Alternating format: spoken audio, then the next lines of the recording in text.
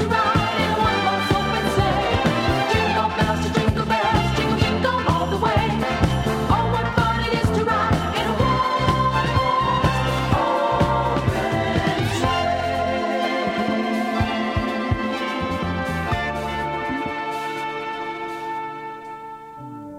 www.cbn.org.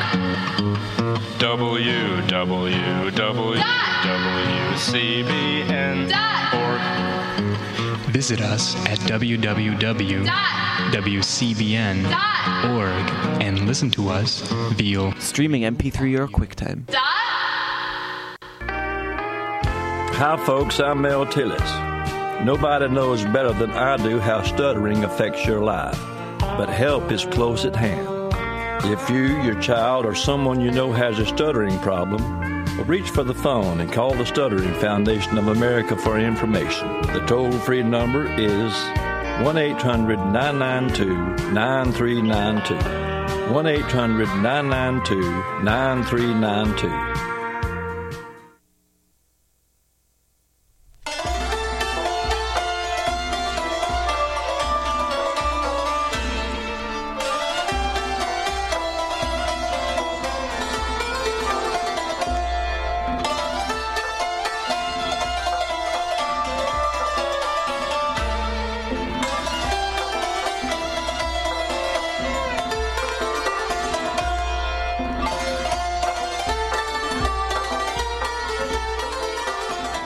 Good afternoon. I'm T. Hetzel. You've got Living Writers on WCBN FM Ann Arbor, and today I'm so happy to have Juan Cole here in the studio. Welcome, Juan. Thanks so much, T.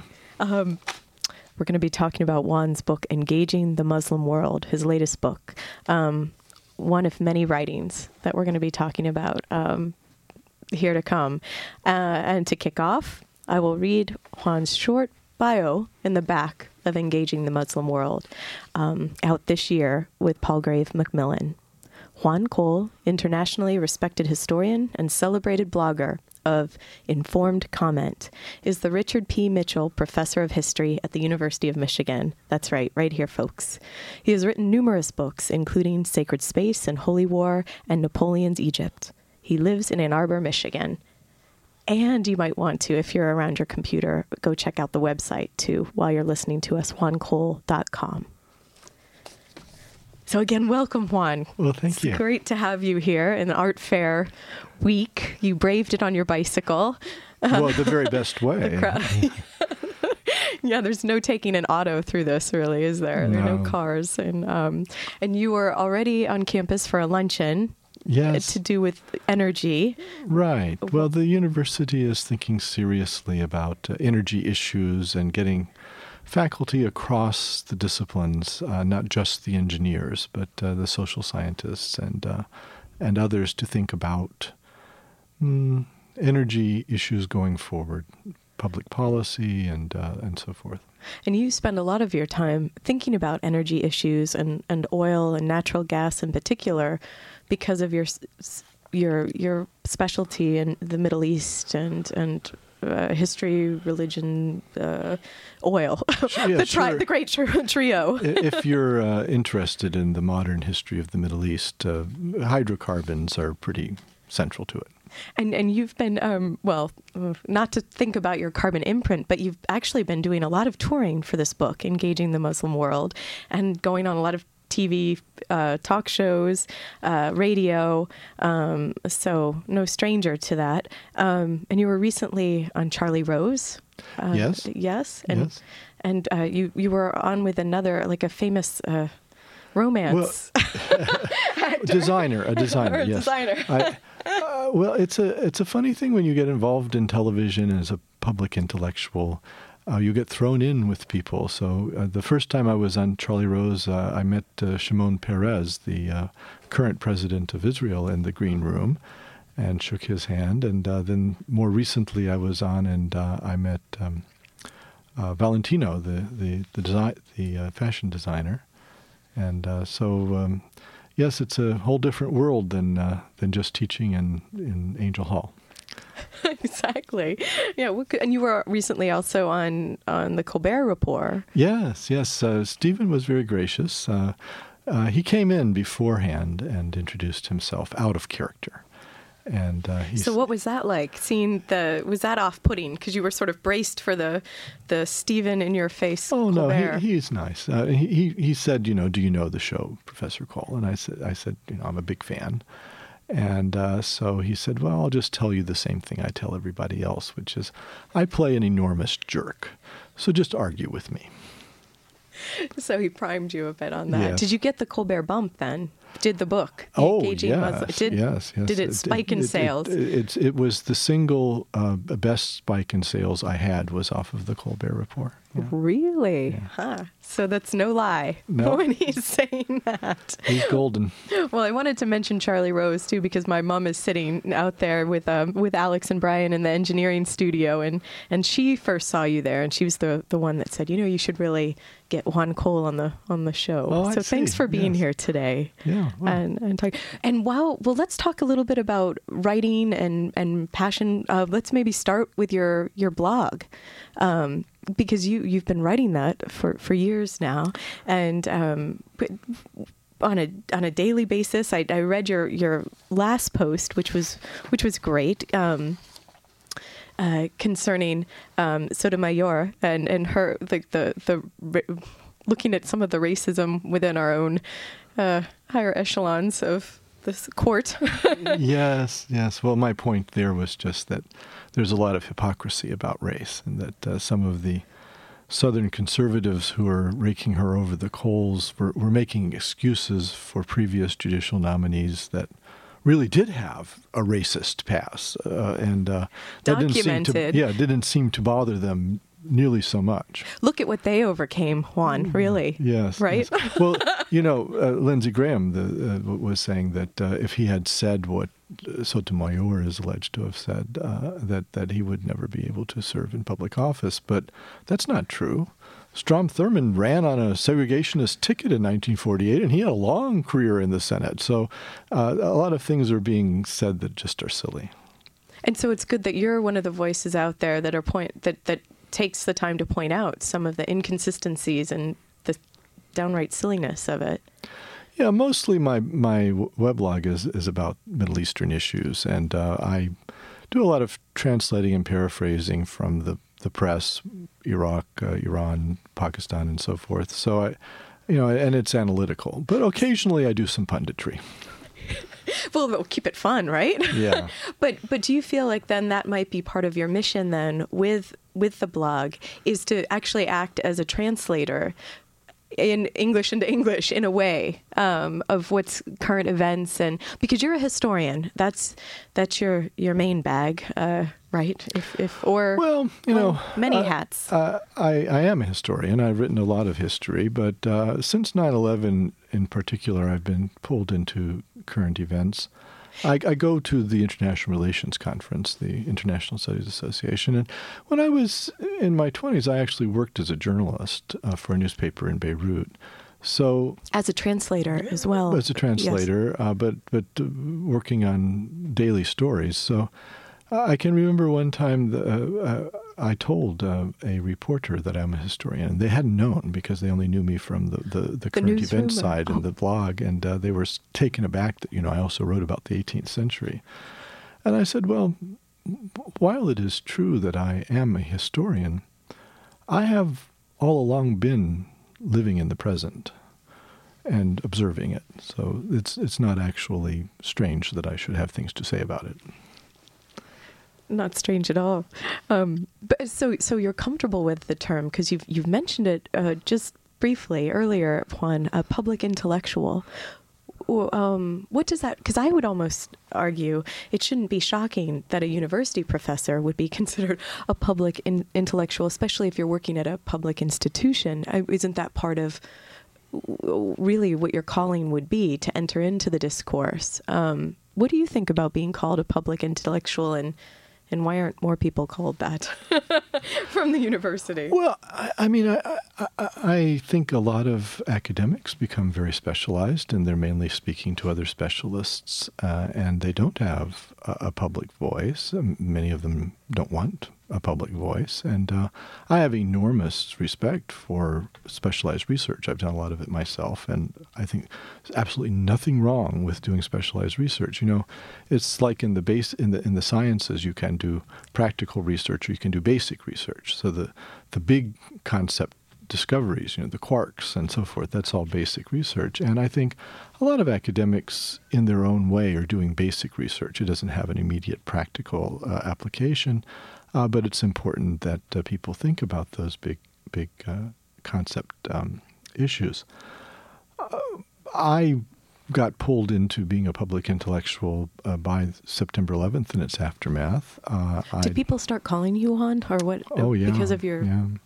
Well, it wasn't just that the press called, but also because at the time, the press had no good way of knowing who the academics were that knew about these things. Our system of knowledge was broken, I think, before the internet. And so I was on some email discussion lists that had journalists on them, and people would ask questions, what is Al-Qaeda? What do they want? Who are these Afghan politicians people are talking about? Where did they come from? What have they been doing? And I'd been following all of that for at that time for 20 years. And so I could answer those questions immediately. And, on email, being able to respond quickly and without having to look things up is actually an advantage in a debate. So my email messages of fall 2001 were well thought of. And were those emails in a group, or were they posting so that then more people could actually have public access to them? Or Well, initially they were email discussion groups, so they just went to the people who were signed up to get them. But then people did ask for back copies, and they'd heard that I'd said something and would I please share it. And that's a hassle on email to go back in your archives and pull out old messages. So when blogging came along, initially the way I used it was to archive what I thought of as email messages with broader public interest. And so if you go back in the blog and look at the very early entries, mostly they're just reprinted emails. And that would be informed comment. Right. And at juancole.com. Yeah, JUANCOLE.com, yeah. Yes. And they're all archived there now, so easily accessible for people to do lots of, to get a good encapsulated background on it. Well, journalists and historians, people do use the blog as a source of information.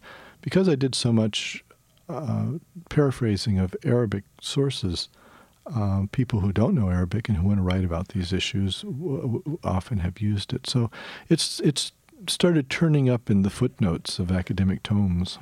That's pretty interesting, isn't it? Yes. Yeah. It's just a means of communication. So, in the 19th century, in the Victorian era, the academics actually wrote in a lot of different genres. And there was an institution in these Victorian journals called the Note. So a note on, a journey between Kerman and Isfahan. And it would be a short piece, and it would be descriptive or whatever, but it would just convey some kind of information that wasn't susceptible of a larger analysis. So it wasn't a journal article. It was just a note. And the note declined. Our academic journals don't usually publish notes anymore. Right. But in a way, the blog is a series of notes. It's bringing it back. So looking back at its genealogy of the blog, perhaps. Yeah. Let's take a short break. You're listening today on the program. Juan Cole is here. His book, Engaging the Muslim World. I'm T. Hetzel. We'll be right back.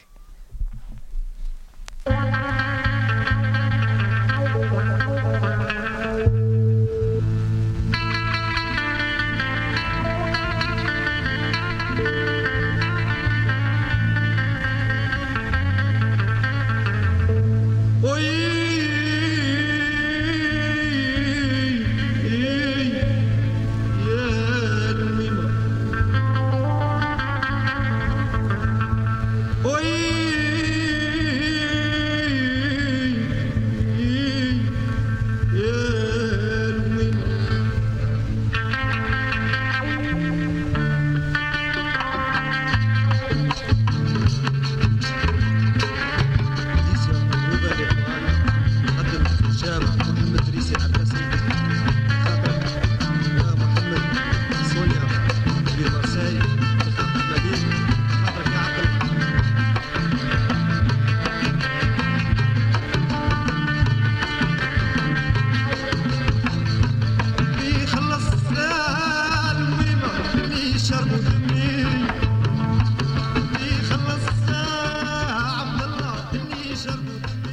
Welcome back. I'm T. Hetzel. If you're just joining us today on Living Writers, Juan Cole is here. His book, Engaging the Muslim World, out this year.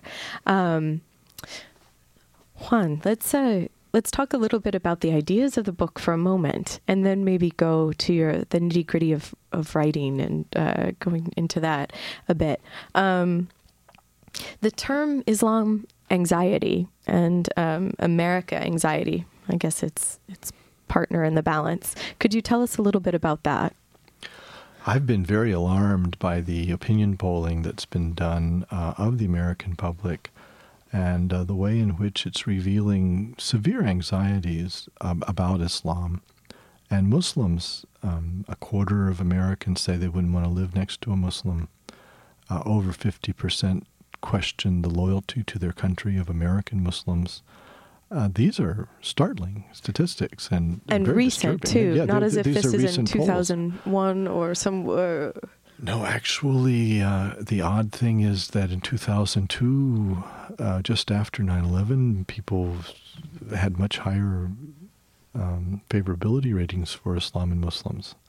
I think we've become more of a fear-mongering I culture with this. The long years of the Iraq War and having the Marines, battle Muslim forces, the discourse of the American right, in particular, the Giulianis and others, have gradually seeped into the public consciousness and created this negative. And oversimplifying things, lumping whole groups of people together rather than parsing it out or... Sure. I mean, it's the kinds of attitudes that are being revealed by these polls are bigoted attitudes. I mean, they're things that my generation, marched for civil rights to get rid of these kinds of ideas about large groups of people not being proper Americans or not wanting to live next to somebody because of their heritage. And to have this come back in such a dire way is very disturbing. And, actually the American Muslim community is remarkably well integrated in the United States. They are disproportionately well off. Most Americans would be doing very well for themselves if they can manage to live next to a Muslim on the whole and by and large, because a lot of them are physicians and scientists and so forth. And it's the way the 90% of American Muslims are first or second generation immigrants. And the way the immigration has worked is that it's easier to come to the United States if you have a skill that's not already represented, or that you have a skill that is needed. And so physicians and teachers and so forth had an easier time coming. And relatively few working class people came to the United States from the Middle East. They would have tended to go to Europe. For this relatively well-off group of people and highly integrated into their own society, to be viewed with this anxiety is completely unfair. And on the other hand, one has to be fair and admit that there's almost a hysteria about the United States in much of the Muslim world beyond what is reasonable. I mean, one understands with the invasions of Iraq and Afghanistan that people might view the United States as aggressive. But beyond that, they say things like they're sure the United States wants to undermine Islam, that we want to convert them to Christianity, that we want to divide and rule them. And while there are Americans who hold those views, it's not the case that the United States government has a position on metaphysics. And you mention in the book, I think towards the end too, where you're saying this isn't as if we have a history. In 1797, the founding fathers had approved a peace treaty with Tripoli, now Libya, and saying that to quote you in the book is the government of the United States of America is not in any sense founded on the Christian religion, as it has in itself no character of enmity against the laws, religion, or tranquility of Muslim men. This is actually our history. Yes. We're an Enlightenment republic, and very early on, the founding fathers and the Senate decided that we're not interested in crusades. That the United States government doesn't have an opinion about religion. And then you get the axis of evil introduced in our lifetime.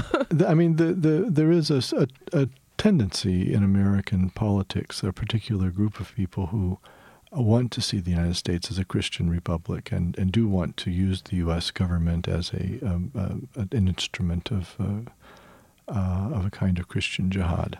But that's a relatively small number of people, and it's not characteristic of U.S. foreign policy in general, which is what the Muslims think, according to the polls. And so they just have an unduly negative view of the United States and its policies towards the region, and Americans have an unrealistically negative view of Muslims. So part of the reason for writing the book is to lay these things out and to try to give what I think of as a more realistic assessment of what exactly the issues are. I don't deny that there are issues of a contentious sort between the United States and the Muslim world, but let's understand their scale. We don't want an issue to seem 10 feet high if it's in fact only 2 feet high, and that seems to me to be the problem.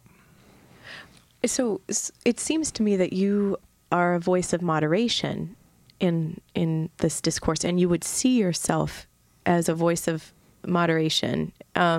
Yet other people sometimes in the media parts of this discourse attack you for being maybe unfair, even though you seem very moderate to me. And from looking at the book itself, was that your intent, to be some sort of moderate voice?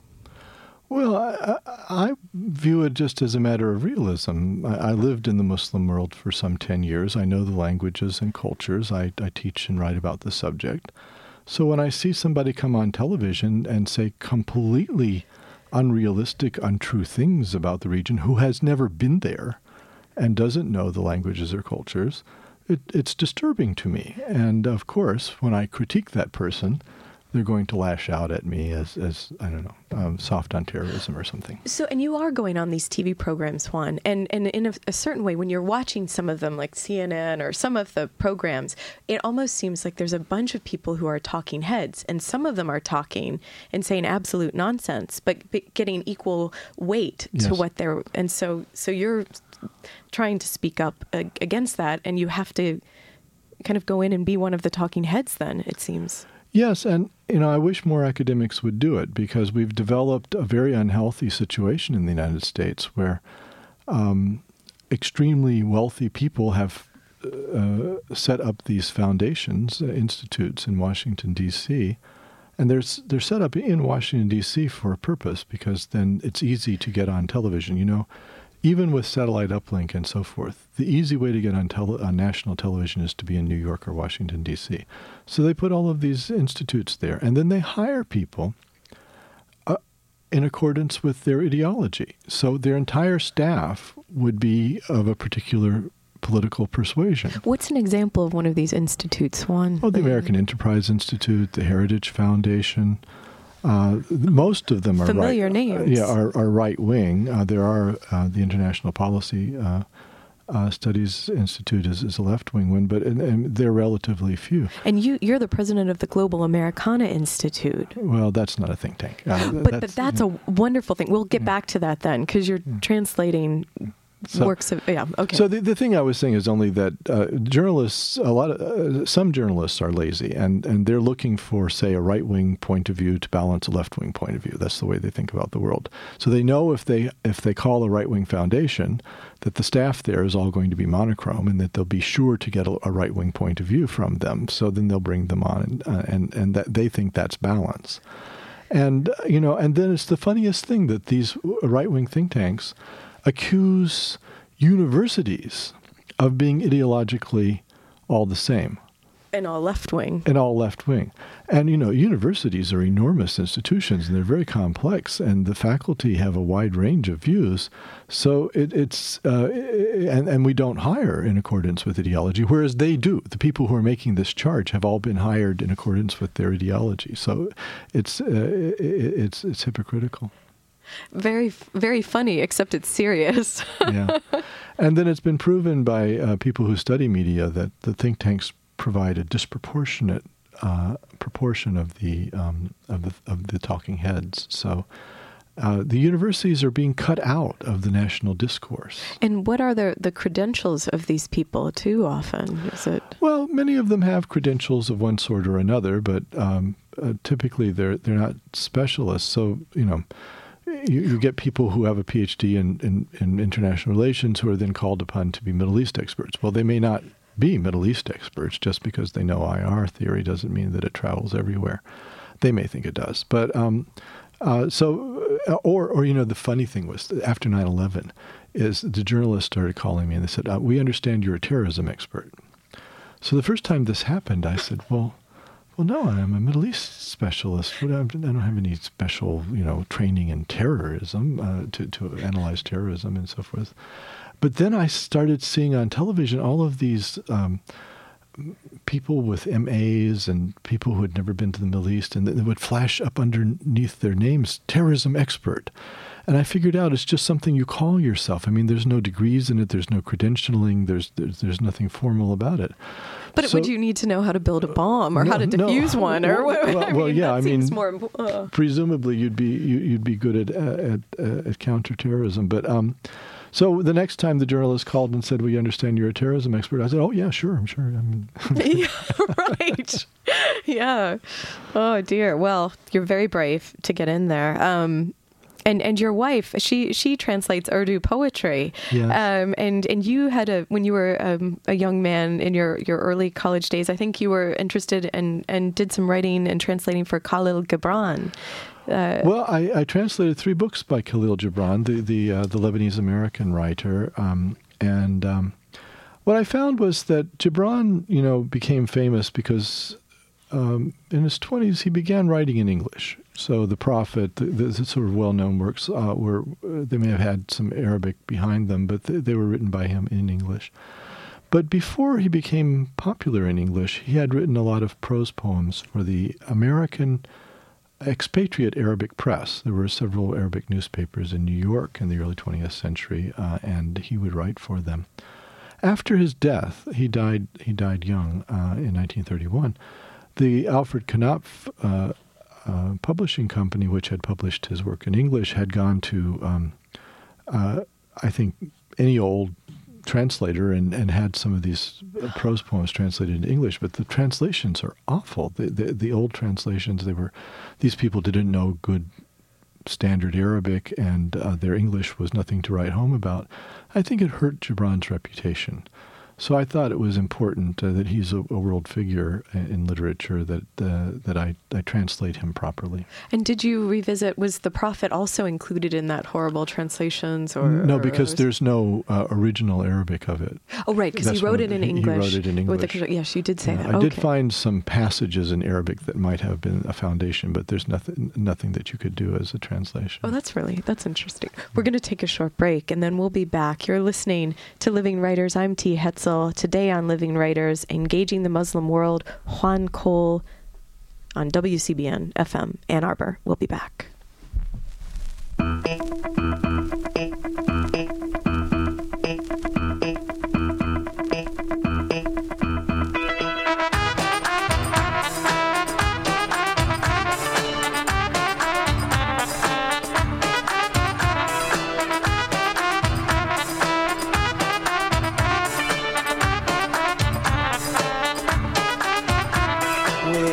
يعني تودعني وتهجر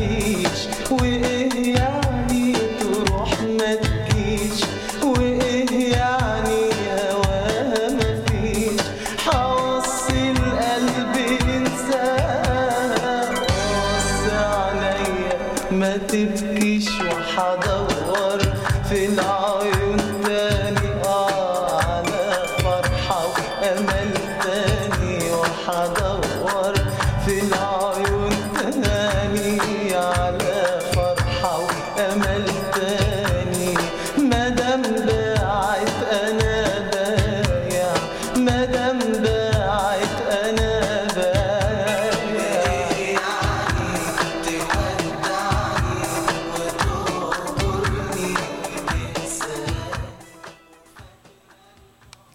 WCBN FM Ann Arbor, I'm T. Hetzel. Today, Juan Cole, Engaging the Muslim World, his latest book.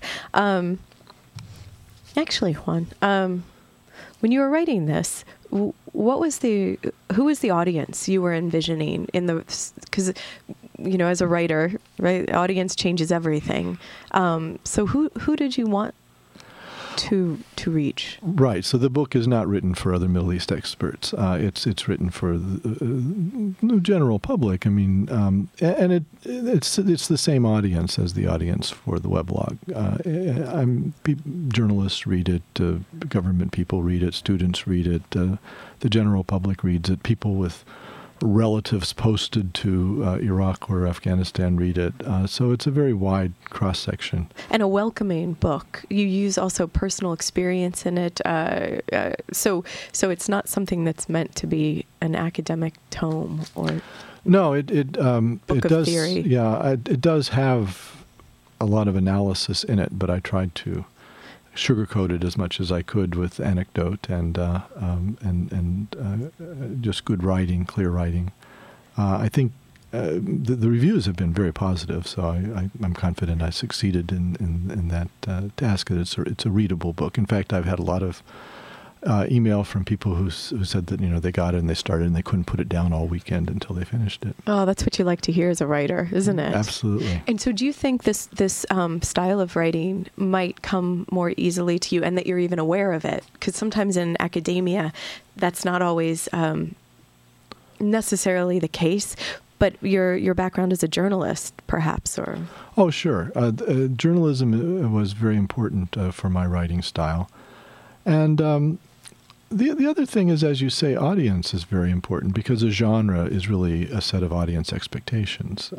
If you think that I've written a mystery novel and you read it as a mystery novel, you know, and if it's sometimes postmodern writers will play with your expectations. But so this book was not written for academics per se, although I think most academics would learn things from it. You know, academics value abstract analysis and reasoning. And as I understand it, you know, mathematicians will write 90-page books, just mathematics, just symbols. And there are about 90 people in the world who could sit down with such a book and read it. But it's... for all weekend. Yeah, for the rest of us, dealing with that level of abstraction in an easy sort of way is very difficult. But that's what I think academics really value is the abstract reasoning.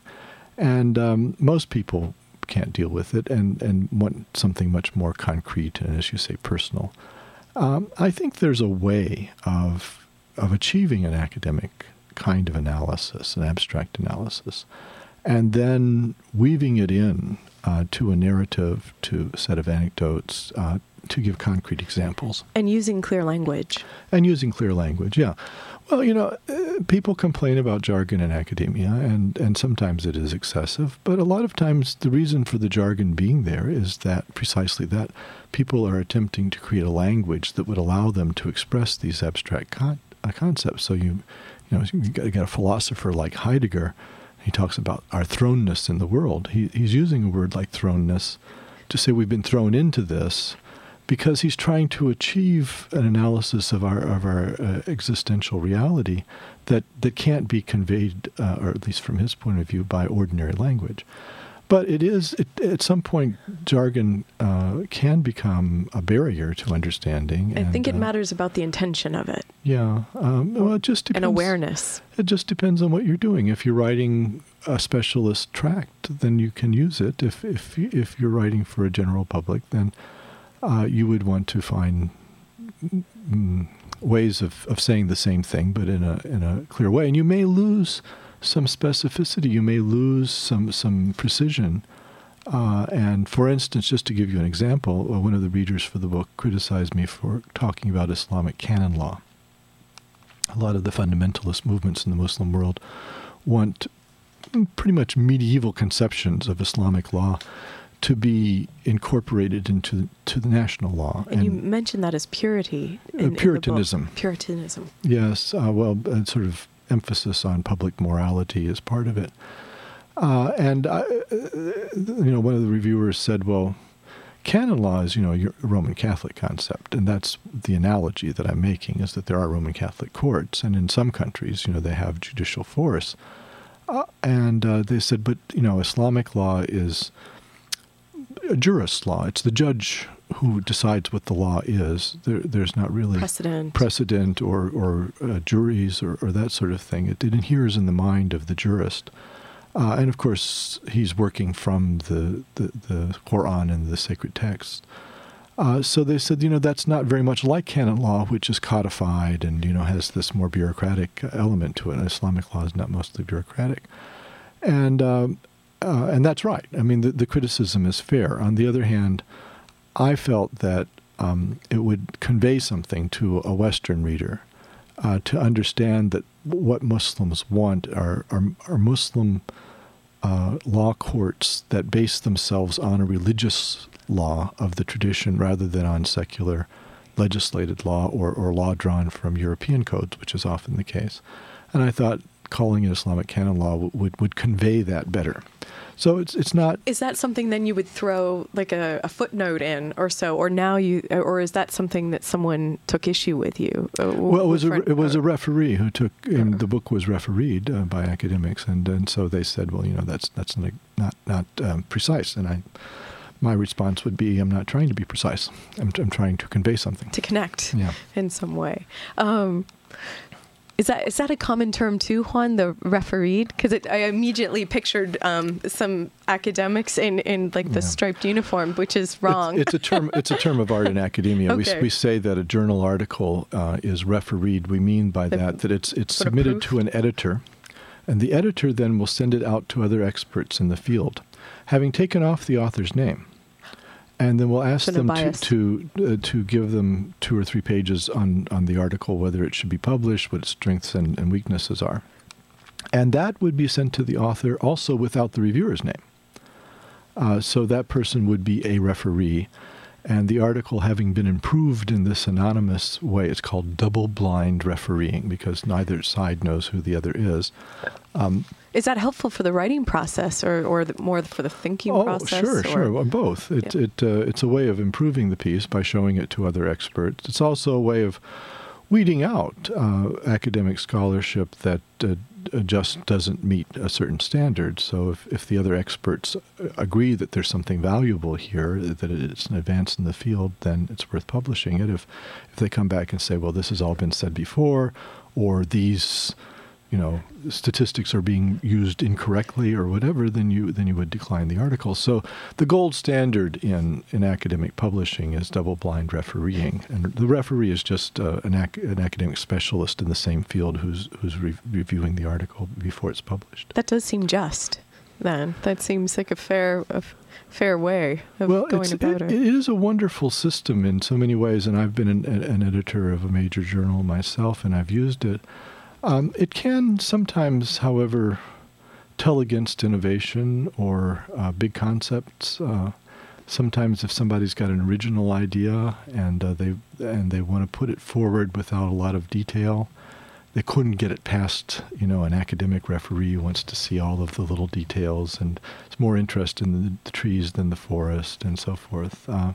So then it would have to have a home in something not an academic journal, right? Right. But you want that to be something that's thrown into the discourse of your own discipline, it would seem like. But anyway, well, it's a whole mire of great and interesting and frustrating things, I'm sure, with academic journals. Well, I noticed in your book one of the things, very small details to talk about, the trees in the forest, was that you had mentioned in Iraq earlier on in 1960, there was a General Qasim, and the CIA had a plan, a health alteration committee. Is this? I know you said you like science fiction, but when I was reading through this, I thought, poisoned handkerchief.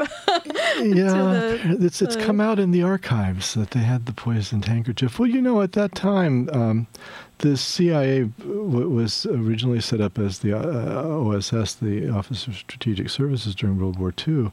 And they had been fighting Nazis, and they had been thinking, how could you kill Hitler and so forth. So they had these things they wanted to try. Yeah, after the war was over, then you had the Cold War, and they viewed the communists in the same light as as kind of left Nazis. And so the question for them was, how could you get rid of a particularly troublesome, threatening leader? So that there were plans to try to sneak an exploding cigar into Cuba for Castro and things like that. So it sounds comical now sometimes, some of these plots, but yes, they wanted to try to slip a poisoned handkerchief to Abdul Karim Qasim, the then dictator of Iraq, who was an Iraqi nationalist, and so developed a mild alliance with the Communist Party of Iraq, which at that time was quite an important party. And so the United States, that was a red line, if somebody was willing to have anything at all to do with the communists, then they should be gotten rid of. And Qasim also wanted to take away from the monopoly over Iraqi petroleum that the consortium had in the Western Consortium had in Kirkuk, and the southern very deep and rich oil fields, the Rumaila oil fields. Qasim wanted to develop himself. He wanted to have an Iraqi petroleum company that would develop them. So those plans were unwelcome in Washington, and some people think that the U.S. had something to do with Qasim being overthrown and killed by the Ba'ath Party in 1963. It might have been the monogrammed handkerchief. Nice touch with the monogram. Well, let's actually shift from Iraq and think a little bit about Iran. And have you been, with your life on the web, have you been then reaching out to people who are making posts and how we're getting information this way? Sure. Well, there are chapters in the book both about Iraq and Iran, and I think the chapter on Iran is a good background for understanding recent events. I was blogging the protests in Iran about the outcome, or the alleged outcome, of the presidential elections of June 12th. I did have people send me emails from Tehran, people involved in the protests and who gave first-person accounts of them. I also, part of blogging is what's called parsing, or some people say news consolidation, is just pulling together a lot of what I thought of as reliable sources for what was going on. I actually had more unique hits every day during the first couple weeks of that crisis than I ever have in my entire blogging career. It was just enormous popular interest, and clearly I was one of the people that the public was coming to for information. Well, let's take a short break, Juan, and then I'd like to talk more about that. Public intellectual, right? The mantle of that. Today on Living Writers, Juan Cole, his book, Engaging the Muslim World. We're going to take a short break, and we'll be right back.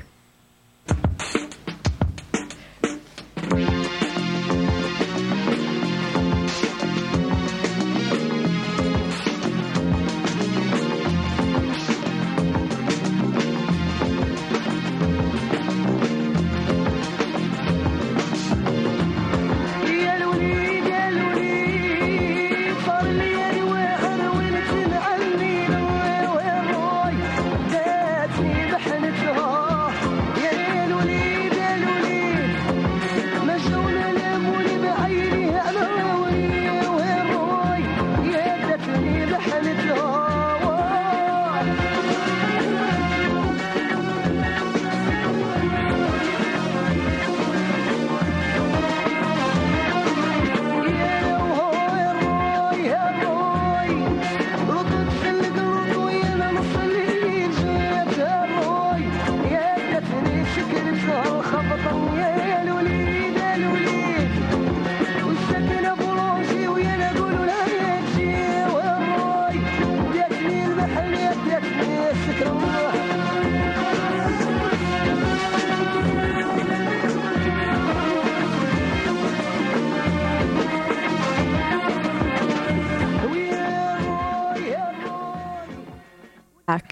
welcome back. If you're just tuning in, you've got T. Hetzel on Living Writers. And today, very happy to have Juan Cole, professor of history here at the University of Michigan. So no stranger to many of you probably out there listening. And we were just getting into talking about Iran and the presence of the importance of the web and communication. So Juan, what about these unique hits? And are you developing are you emailing with people and, developing relationships? Well, because the blog is very widely known, some people who wanted to get the word out about something that had happened in Tehran would send me what is essentially a submission, an eyewitness account of things, and I would know who the person was typically, and would take out all of that identifying information and then post it. Was that to protect them? Yes, because they were in Tehran. They could have been arrested and tortured and so forth. So they must have really trusted you, Juan, with this information. And I didn't get to where I am by being indiscreet, so I think I have a pretty good record in keeping people's confidentiality. In fact, I know I have. So one of the roles that I played was that there was a controversy about this election on June 12th that the regime announced that the incumbent, President Mahmoud Ahmadinejad, won by nearly 63% of the vote. And the question was, is that plausible? And there were social scientists and policymakers who were saying, well, yeah, it's plausible. But the announcement was so premature, it seemed, as well. Well, there are a lot of questions about how it was done, because it seemed that they counted those ballots awfully quickly. But the thing that I brought to bear on the analysis was my knowledge of Iran and what was likely and what was not likely. It's in the later statistics that were put out, it was being alleged that Ahmadinejad did extremely well in the rural Sunni provinces. Iran has a fair Kurdish community who are Sunni Muslims. They're actually Sufis. They follow the Naqshbandi Sufi order. Some of them also are kind of New Age Kurds. They have something called the People of Truth, the Ahl-e Haq, which I think, were it spread around Santa Monica would do very well. Look for that in 2010. They have a big population in the province of Kermanshah, which is near to Iraq. Well, it's being alleged by the regime that 2/3 of the Kermanshah voted for Mahmoud Ahmadinejad, who's this very far right-wing Shiite fundamentalist. So it's like the Florida Buchanan principle or something. Yeah, I mean, it's like, announcing that Santa Monica had voted, for Giuliani or something. I mean, it just doesn't make any sense.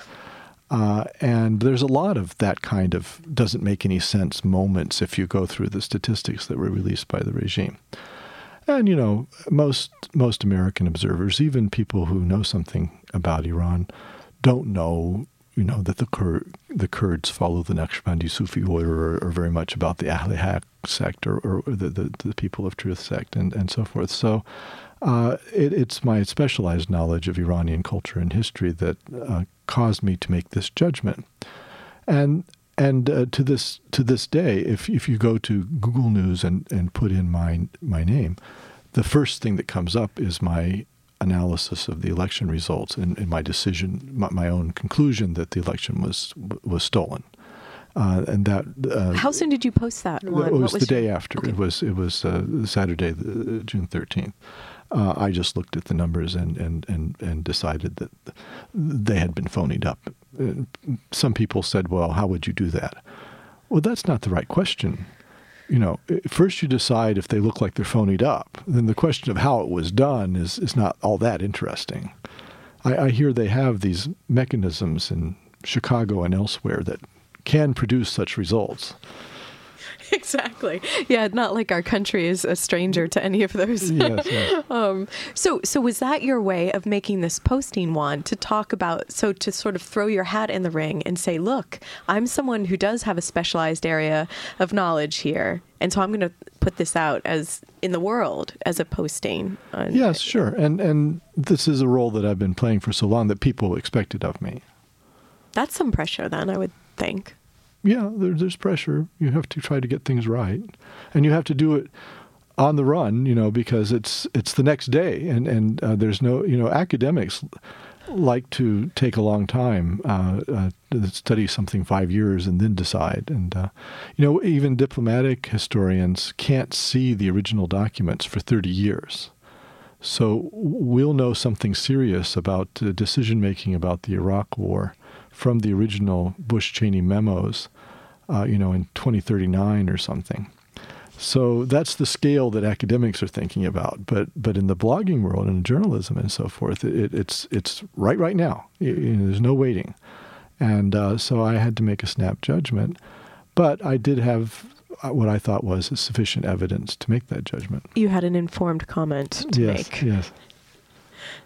And so how is this changing then, seeing your role as a professor of history even, and as a writer? Because you must be sort of trying to hold these many things together at once. This maybe considered writing, and then this writing that's constantly pivoting on the current moment. Well, historians have always done these things. I mean, professional historians have long had a role as columnists and commentators on politics, and even some of the founding fathers of the discipline. Marx did journalism about the Indian Mutiny, and Michel Foucault, who's been very influential in the past 30 years among historians, wrote journalism about the 1979 Iranian Revolution, actually. I didn't know that. Yes, it's not unusual for historians also to have a journalistic hat or to comment on current affairs. And you'd like it to be more usual, actually. Yes, I think it's important. Not to have that disconnect. Historians bring to the analysis a knowledge of context that often journalists don't have. There are lots of knowledgeable journalists who do know history, and I don't mean to imply otherwise, but you do see journalists writing about an issue that they've come newly to, and they've been assigned to it, and they've parachuted in. During the Bosnian War, it was often alleged by journalists that these were age-old hatreds between the Bosnians, the Serbs, and the Croats. And people who specialize in Balkan history and know something serious about it pointed out that, well, no, actually, the last 90 years there hasn't been much going on. It's not an age-old hatred. It's a new hatred that suddenly broke out and was different from what went before. And the journalists were trying to say, well, this is just business as usual, and it wasn't. And the same thing is true in Iraq, where now you have a lot of conflict between Sunnis and Shiites, between Arabs and Kurds. And the Sunni-Shiite conflict in Iraq didn't typically inform 20th century politics. If you go back and read the Iraqi newspapers in the 40s, 50s, 60s, there's nothing in it about Sunni-Shiite violence. This is something that happened on a large scale. I mean, to some extent, it began in the 1990s, but it was after the American overthrow of Saddam that the Sunnis and the Shiites began competing in a vacuum of power, and then they were drawn into this conflict by the vacuum of power. So it's the thing that historians bring to these analyses is to know what's new and what's not new, and what's traditional and what's not traditional. And sometimes public commentators and journalists don't know those things. With the writing here too, then I want to get a few moments of writing in, Juan, and there's so many things that I'd like to ask you, and I feel like our clock is ticking away, unfortunately. What are some of your philosophies on writing? Because writing is something that you've held dear, starting with journalism, and tell us a few of those while we have our closing moments. Yeah. Well, of course, there's different kinds of writing, and I'm interested in using literary technique for nonfiction. I don't mean fictionalizing nonfiction. I want it all to be true, but I'm interested in ways of using literary technique. In literature, for instance, there's an appeal to all five senses. Well, in academic writing, we almost never do that, and you don't know what something smelled like in academic writing. But there are occasions in which those kinds of literary techniques can be invoked to give a sense of verisimilitude, and especially for historical purposes. So in my book on Napoleon's Egypt, I read the memoirs of the French officers, and they often were quite vivid in their description of how things looked, felt, smelled, and were heard, and so forth. So I would use those passages, which I think a lot of historians would just be interested in a narrative or in an analysis, and would see the more literary aspects of these memoirs as inconsequential. Right, the fluff that could be pared away. Yes, and so they wouldn't quote those passages, but there seems to be a hunger for it because of historical novels, the popularity. Sure. Well, and in this case, it was all in the memoirs. It was nonfiction, and so rather than leaving those passages aside, I would deliberately incorporate, all five senses into the book, and that's something that professional historians tend not to do so much. Also, instead of having the conclusion of each chapter be analytical, which is what a typical academic historian would want to do, I tried to put the analysis in the narrative, and a lot of the chapters are deliberately fashioned as cliffhangers. I was just going to say that as a joke one. I was and then of course you have the cliffhanger to get you to the next chapter. Yeah, no, I did. You did? I put in cliffhangers. I would start a military campaign just before the chapter ended, so then you would have to open the next chapter to find out what happened. Nicely executed. Yes, and so the academic historians, are a little bit dubious about this kind of thing, but I think that academics are in a position of serving lots of different constituencies and doing lots of different kinds of writing, but that one of the kinds of writing that we should be doing is more literary. I also think it's very important to pay attention to word choice and to use the right word for the thing that you're trying to convey. And sometimes that's a literary word. Sometimes you get more mileage out of using a simple word. But sometimes the very best word for it is a more rare word. Is the exact highfalutin word. Yes. One time I worked for a high school newspaper, and I wrote an article, and the editor of it, there was an editorial advisor for the newspaper who was an old-time, gumshoe journalist, and I used the word lachrymose, which means tearful, and it's a Greek word. And he didn't like that at all. Did he say getting teary-eyed or? Yeah, he said, "Son, that's a 25-cent word. You use 2 dime words, and I'll give you 5 cents change." But he's right. In a newspaper article, maybe that's not the right word, but there are situations in which a word like lachrymose, which has been used in literature and which has certain connotations, because and a certain of how gravity to it. A certain gravity is the right word. So I think often, ironically enough, academic writing is often done under a lot of pressure because you're invited to a conference and you have to get up a conference paper, or there's a deadline for a journal submission or whatever. We think about academic writing as leisurely, but often it's not. Often it's slapdash, and so it doesn't give us the leisure to think seriously about the word choice. But I think it's something that as we revise and as we polish our prose, that we should pay a lot of attention to. Have you, because it makes me think of cultural anthropology, where there's a movement to bring the anthropologist. Ruth Behar here at the university is active in this front. Have you ever spoken to her about these ideas of making your history more literary? Yeah. Well, I know Ruth's work, and I know her. It's been influential for me. I think historians would resist putting themselves at the heart of the story in the way that anthropologists sometimes do. And I think the norms of academic history are that we're trying to be objective. And so it's very transgressive to put yourself in the heart of the story. But thank goodness for blogs like Informed Comment. Well, I think blogging is very personal, and a good blog shows a lot of personality. It has a firm voice, in a literary sense, a voice, and also I think you get a lot of a mileage by having a little bit of attitude. And here, thank you so much for being on the program with all your attitude, Juan Cole. Thank you very much, T.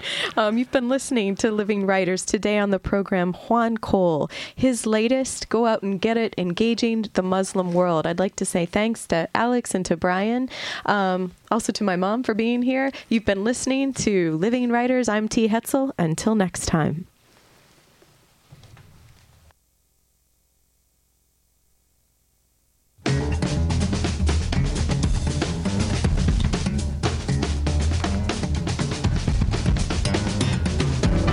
This is Free Speech Radio News for Wednesday, July 15th, 2009.